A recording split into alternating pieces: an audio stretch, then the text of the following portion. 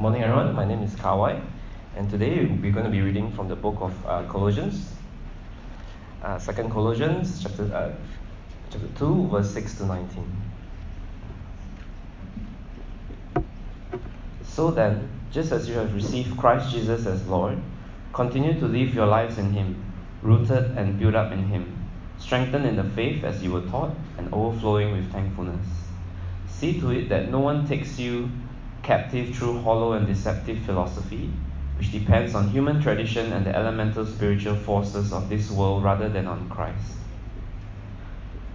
For in Christ all the fullness of the deity lives in bodily form, and in Christ you have been brought to fullness. He is the head over every power and authority.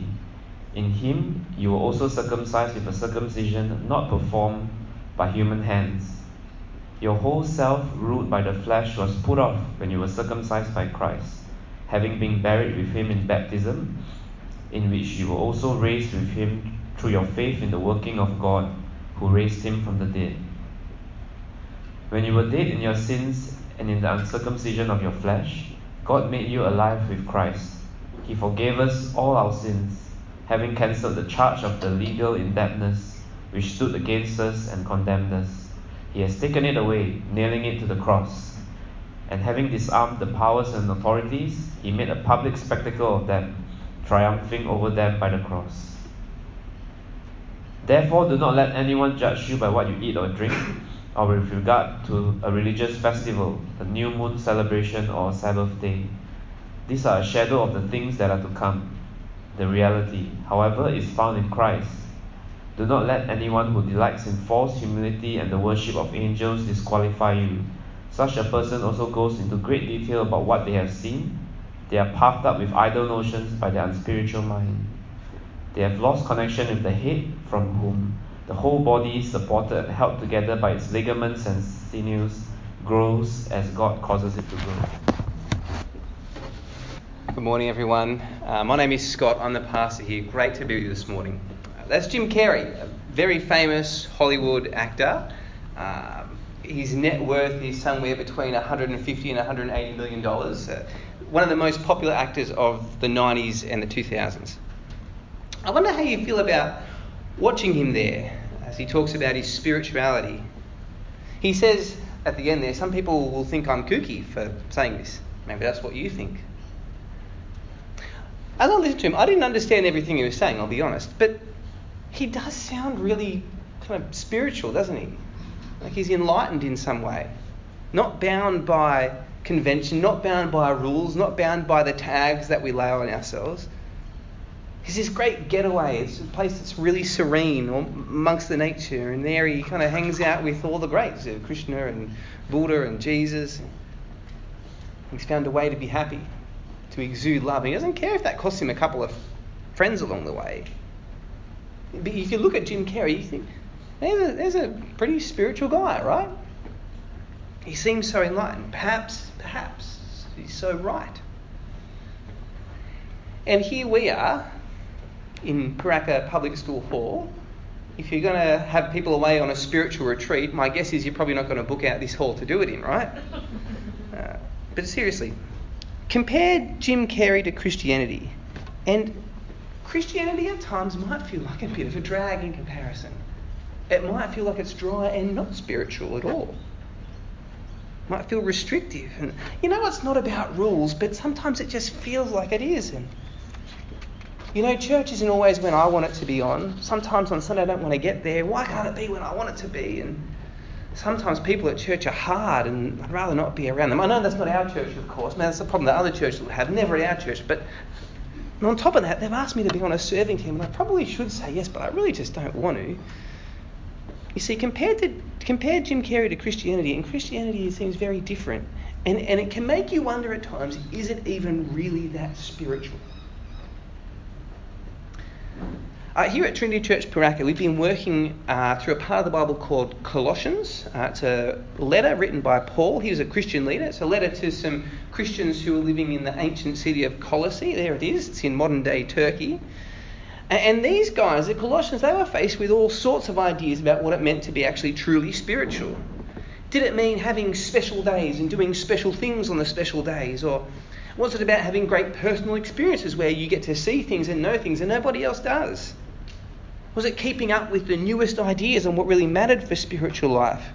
See, for the Colossians, spiritual life was like going to a shopping centre food court. There's lots of options there, and you kind of just got to pick and choose which one you liked. Choose what suits you.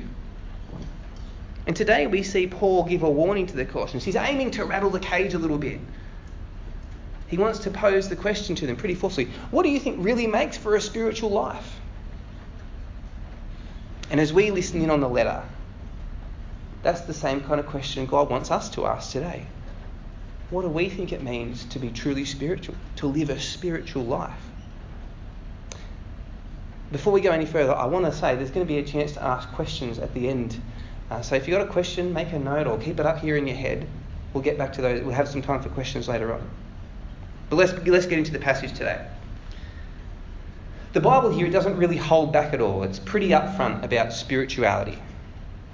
So the first thing we see in the passage is this. Nothing compares to Jesus because Jesus brings spiritual fullness. That's a mouthful, isn't it? Nothing compares to Jesus because Jesus brings spiritual fullness. The part of the Bible that Koei just read for us, it starts by comparing two different options. One option is Jesus, and the other option is the different philosophies of the day. And the Bible says that none of these philosophies, none of them compare to Jesus. Only Jesus brings spiritual fullness. You see it in the way he describes the philosophies. What are they? In verse 8, they're hollow and deceptive. Hollow because there's no real spiritual value to them. They're empty. Deceptive because they trick you into believing them anyway, even though there's no value in them. Harsh assessment, isn't it? Why does the letter go so harsh against these? It's because of what they're built on. Look at what it says. They depend on human tradition and the elemental spiritual forces of this world rather than on Christ. They depend on things of this world rather than on Christ. A few weeks ago we saw that everything in the universe was made by Jesus and for Jesus. That's the big claim of Colossians. Made by Jesus and for Jesus. Now, if that's true, Jesus must be the foundation of everything. The way we see and understand the world, it must have Jesus at the centre. It must be founded on Jesus, or else, according to the Bible, you're living an illusion. And that's the problem with these philosophies. They don't depend on Jesus. And that can sound all very un-PC today, can't it? How can you say such a thing? But then again, Jesus was a kind of bloke who never really went by the rules of society. But in some sense, you're right. It can seem like such a narrow view of the world, perhaps a little bit offensive even. Because if you really grasp what the Bible is saying here, it's saying that anything but Jesus will ultimately be a dead end in life. Any spirituality that isn't based on Jesus is a lie that cannot give you what it promises. That's what the Bible's saying here. It might sound very offensive. It's not that the Bible intends to offend you at this point, though. The Bible is just making a truth claim here, saying that life and everything is about Jesus. And so if you take Jesus out of the equation, you never get things right. But of course, the opposite is also true. That the way to have true spiritual life, full spiritual life, is to have Jesus at the centre. So look at what it said in verse 6. So then, just as you received Christ Jesus as Lord, continue to live your lives in him, rooted and built up in him, strengthened in the faith as you were taught, and overflowing with thankfulness. See, the Bible here is urging those Colossian Christians to live with Jesus as their Lord, with Jesus at the centre and as their foundation. And he starts to use a bunch of metaphors there to make his point. He says it's like a tree that's got its roots in the ground. Deeply dig your roots into Jesus. Like a house that's being built, keep building your life on that foundation of Jesus. Like a muscle that's strong through lifting weights, keep strengthening your trust in Jesus. Life is all about Jesus. So if you want to be truly spiritual, Jesus has got to be what your life is on about. The question that before on the screen was, do you remember what it was like when you were doing your final Year 12 exams? I remember what it was like for me. More precisely, I remember the night before my exam started. A storm hit, and it was ferocious.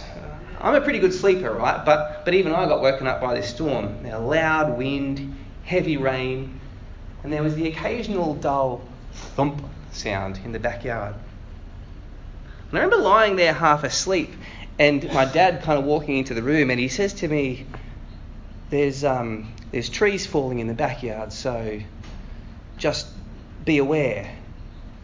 I thought to myself, I can be as aware as I like, but if a tree falls through that roof, it's not going to do much good for me, is it? The storm kept going on and on and on, and eventually, as a family, we huddled together in a safer part of the house. But the next morning, the damage was obvious. Trees fallen everywhere. That's the warning of the Bible here. Don't be tricked by what's deceptive.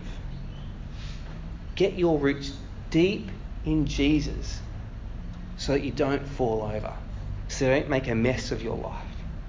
Base your life on this truth that Jesus is supreme.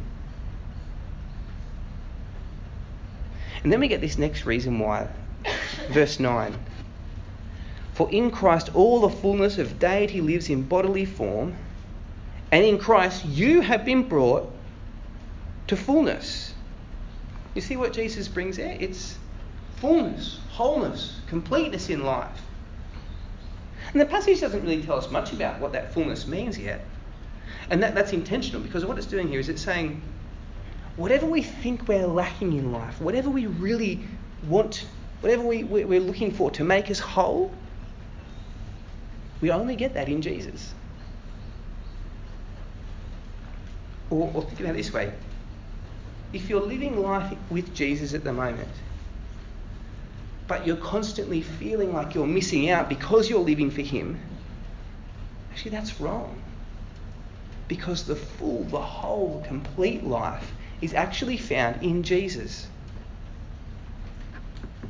So let me ask, what do you think is going to bring your life fullness, to make you whole? More fun, more money, more travel, more power, better relationships, change in lifestyle, a stronger sense of your own spirituality? The claim that the Bible is making this morning is that you'll never really get there without Jesus. I wonder, do we really believe this about Jesus? I know a lot of us do. We'll say, yeah, we trust Jesus, we're living with him, we do believe this. But it can be easy, can't it, to feel like we need to supplement our lives with Jesus plus something else. Just to get some more experience, to get something fuller in life, Jesus plus. Friends, we don't need any supplements. If we've got Jesus, we've got everything to be made full. Do we really believe this about Jesus? So the Bible here is making a big claim. It's saying only Jesus brings fullness. But here's the second thing for today. Jesus brings fullness because he gives life. I'm a horrible gardener.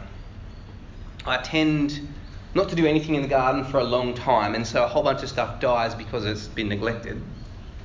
But then when I do get in the garden, I want to do as much as I can because I don't want to have to go out there again anytime soon. So when it comes to pruning things, I tend to prune a little bit too much, and then a whole bunch of other stuff dies. My wife Pip, she's got a plant living in my study at home, and she has to keep asking me, have you watered the plant recently? And invariably I say, actually, well, no, I haven't. I'll go and do that now. Although this week I did water the plant because as I was writing this, I thought, I know what I need to do now. But it struck me this week, as I was thinking about this gardening and the plant in my study, the Bible says we're a lot like a bunch of cut flowers that have been put into a vase. That's nice, isn't it? Let me explain. We're like a bunch of flowers in the sense that We look actually very good on the outside, pretty and healthy, life is going well. But the truth is, we're dead. Like a bunch of flowers, we might look very much alive, but that's not, we're actually dead. Look at what verse 13 said again. You were dead in your sins. See, the Bible is saying there's actually a great problem in humanity. But as people, we are made good. God does a good thing. He makes us good. But something goes wrong. We made a bad choice, decided to beat out our own path in life, decided we didn't want God, didn't trust God with our lives, didn't want God in our lives. We break relationship with God. And this means that we do lots of things that the Bible calls sin. Lie, cheat and steal, that kind of stuff. We hurt one another. We act toward one another out of anger, not love. We can now act out of pride and self-interest. And the Bible's saying here, because of this, we're actually dead. Not physically dead. I can still walk around, I can still talk, I've still got blood pumping through my veins, but spiritually we're dead, we're 6 feet under. But the Bible tells us that Jesus brings us life. He does this in 2 ways in our passage. Do you know that? 2 things. Firstly, he cuts the fleshy part out of us. You see it in verse 11. In him, that is in Christ, you were also circumcised with a circumcision not performed by human hands. Your whole self ruled by the flesh was put off when you were circumcised by Christ. Now, this is a touchy subject, literally. Circumcision was about cutting off a part of the body, a very painful part, and in the Old Testament that's what men did to mark themselves out as belonging to God. Thankfully, that's not what the New Testament is talking about here. This is not a physical thing here, but it's saying that we've had a different kind of circumcision, one where the part of us that's ruled by the flesh is cut out, the part of us that's given over to sin, the sinful nature. Jesus kind of does a great surgery on us and he cuts that out of us. And it's not saying here then that Christians have got rid of their sinful nature so they don't sin anymore. No, we still do sin. But it's saying that Jesus has now broken the power of sin in your life. If you're a Christian, you are no longer enslaved to sin. It doesn't have the power over you that it once did. In your life, you can now resist sin because Jesus has cut that part away from you. He's given you a new life. But wait, there's more. I said there's 2 things that this passage talks about. Jesus cuts away that fleshy part of us, but then he also takes away the penalty of sin. He takes away the power of sin and he takes away the penalty of sin. Sin is wrong and God is just, so sin will be punished. But Jesus deals with that problem too. Look at verse 14.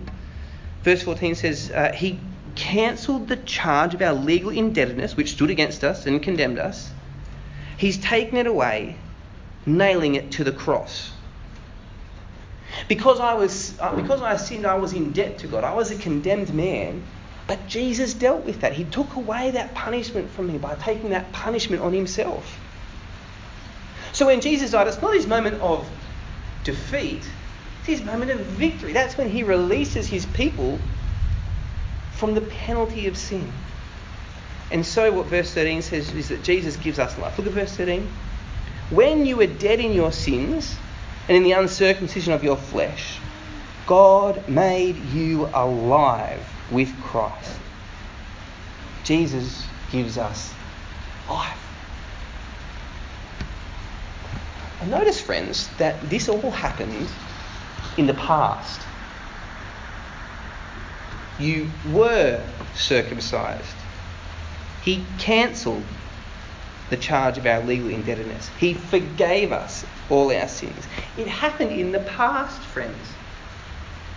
Which means that none of this, Jesus giving me life, it doesn't depend on me and what I do. It's not about my performance or achievements or my abilities. It depends on Jesus and what he's already done. And it had to, didn't it? Because what was I? I was dead in my sins. A dead person can't do anything for them. God made us alive. It depends on Jesus and what he has done. Are there times, friends, in life where you just don't feel good enough for Jesus? Where you feel like you keep letting him down? Or like there's no way he could ever accept you, not after what you've done? Have you ever felt like that, friends? Take heart. Because the good news of this is that Jesus gives you life. And it's not that you have to be good enough for Jesus, it's that Jesus is already good enough for you. So friends, do you want to be truly spiritual, to have true life? Give yourself over to Jesus. So far this passage has said nothing compares to Jesus because Jesus brings fullness. And he brings fullness because he gives us life, real life. And then the last little bit of the passage that we read, we're urged to live out that fullness in Jesus by not being sucked into the alternatives. And that's really just the third point for today. Live out your fullness in Jesus. Let me just read through those last few verses and make a couple of comments. Verse 16. Therefore, don't let anyone judge you by what you eat or drink, or with regard to a religious festival, a new moon celebration, or a Sabbath day. These are a shadow of the things that were to come. The reality, however, is found in Christ. See, being spiritual there, it's not about your performance, is it? It's not about keeping the right religious diary or having the special days and the right ceremonies. Being spiritual is about Jesus and having him at the centre of life. And so it goes on in verse 18. Don't let anyone who delights in false humility and the worship of angels disqualify you. Such a person also goes into great detail about what they've seen. They're puffed up with idle notions by their unspiritual mind. They've lost connection with the head, from whom the whole body, supported and held together by its ligaments and sinews, grows as God causes it to grow. Sometimes in life, you come across people who get all excited about some very special spiritual experiences that they've had, or a special kind of spiritual connection they've made. And it might make you feel inadequate in life, like you don't quite belong there.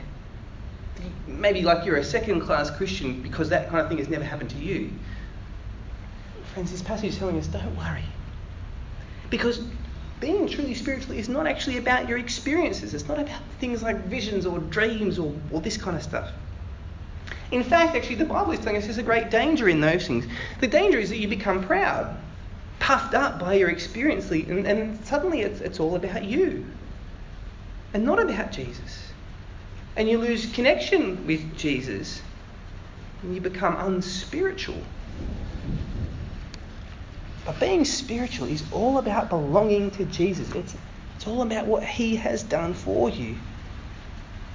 So friends, if you ever do feel inadequate about your spiritual life in this way, remember this.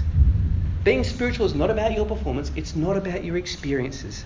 It's about Jesus and Jesus alone, because he is the one who makes you truly spiritual. So I wanted to end by just making a couple of reflections then. We've been talking about spirituality and being spiritual today. Started with that clip of Jim Carrey, and he seemed like such a spiritual guy in a lot of ways. But the Bible would say he's missed the point. Because according to the Bible, true spirituality is not about being a great enlightened figure and having all these different ideas. True spirituality is actually, it's only found in Jesus. But like the passage says, there's dangers out there, all sorts of other options, things that get thrown at us, things that might seem attractive and alluring, that might seem enlightened. How do we make sure we continue to live our lives with Jesus our Lord, with all these other options that go on around us? Because like the Colossians, we too live in that world that's like the shopping centre food court. There's different options everywhere you go about what will make you spiritual. How do we make sure we stick with Jesus? I just want to highlight two things today. Two things. The first is church. Church. Each Sunday will unashamedly be on about Jesus. During your week, you're going to hear all sorts of ideas. Advertisers are going to try and win you over to their products. TV shows will try and open your eyes to a different set of values. Social media will bombard you with all sorts of stuff. On Sundays, when we come together, we just want to make sure that that noise dies down and that we hear the voice of God in the Bible. Friends, can I say we do this together? This is not something that's just a personal thing for us as individuals. We do this together. I mean, we do something formally here where there's kind of one or two people up the front and most of us are sitting down and listening. But church doesn't end there. There's a time afterwards. We want you to stick around and we spend time together. That's why we do morning tea, to help you stick around. And friends, let me say, make the most. I want to encourage you, make the most of Sundays. For most of your week, it's not going to be easy to talk about your faith life and the ups that you're going through, the downs that you're going through. For most of your week, it's going to be easy to get the perspective of another Christian on the trouble you're facing or issues in your life. But here you've got someone else to talk with about what God says. Perhaps you might even find that someone else has gone through something similar to you and can give you some good advice, help you stick on with Jesus. I love it. Wouldn't it be great if we were a church where those kind of conversations were just normal afterwards? How good would that be? Well, it might even be that you're here today and you're not really on board with this whole Jesus thing just yet. I want to say, really glad you're here. Welcome. We're so glad. We love having you with us today. And I just want to encourage you as well, if that's you, you can make the most of Sundays too. See, my guess is that you're here today because you've got some kind of interest in Christianity. It might just be a little bit vague interest, but you've got something there. You're curious to some degree. Friends, here is a room full of Christians. If you've got questions, if you want to know what it's like to live as a Christian, if you wonder how it all started for us, please do ask. We would love to talk with you about those things. We'd love to get to know you more as well. So whoever you are, make the most of Sundays so that we can help one another stick with Jesus. So we can help one another continue living with Jesus as Lord. That's the first thing. Second thing to highlight is personal Bible reading. Again, we're going to be walking through life. There's all sorts of ideas thrown at us, all sorts of different ways of seeing the world. What we need to do is to make sure we keep hearing the voice of God. We need to hear the words of the Bible as we hear God speak to us in the Bible. I don't know how you go with this. Maybe you've formed brilliant daily habits that are deep and rich. Maybe you're struggling to do it once a month, let alone once a day. And I don't say anything like this to make you feel guilty, because remember, being spiritual is not about how good of a Bible reader you are. Being spiritual is about belonging to Jesus. But we're going to be faced with all these alternative ideas, so I want to encourage you to listen to what God has to say. Try and find a way to listen to what God has to say to you on your own. That might mean trying to do a chapter of the Bible first thing in the morning. Or maybe it means popping your Bible app out on your lunch break and going through one of the reading plans on your lunch break at work. Maybe it means getting an audio Bible and listening to a passage while you're doing the washing up at night, and maybe trying to write down a reflection afterwards or something like that. There's 1,000 ways you could do this. And actually, maybe that's a good thing to talk about with someone after church. How do you read the Bible? And what's going on in your life there? But wherever you're at, I just wanted today to encourage you to push on. Keep hearing the word of God in your life. Or if you're at a point where you need to, take this as a chance to restart. Try and build that into your daily life. See, being a truly spiritual person is about belonging to Jesus. So in the midst of all these other ideas that get thrown around at us in this life, let's keep listening to what God has to tell us. That's what we're going to do here each Sunday. I want to encourage you to do that kind of thing in your own life as well where you can. Why don't I pray, and then we're going to sing. Let's pray together. Our good and gracious Father, we are so thankful for Jesus. Thank you that he gives us life, that he gives us fullness. Thank you that we know what it is to be spiritual because of Jesus. Our prayer, great God, is that you would keep us listening to you. Throughout the week, we're thrown all sorts of ideas about what life is like. Amidst all that, Father, help us to listen to you and what you say so that we might honour Jesus and be truly spiritual people as we follow him. We ask this in Jesus' name. Amen.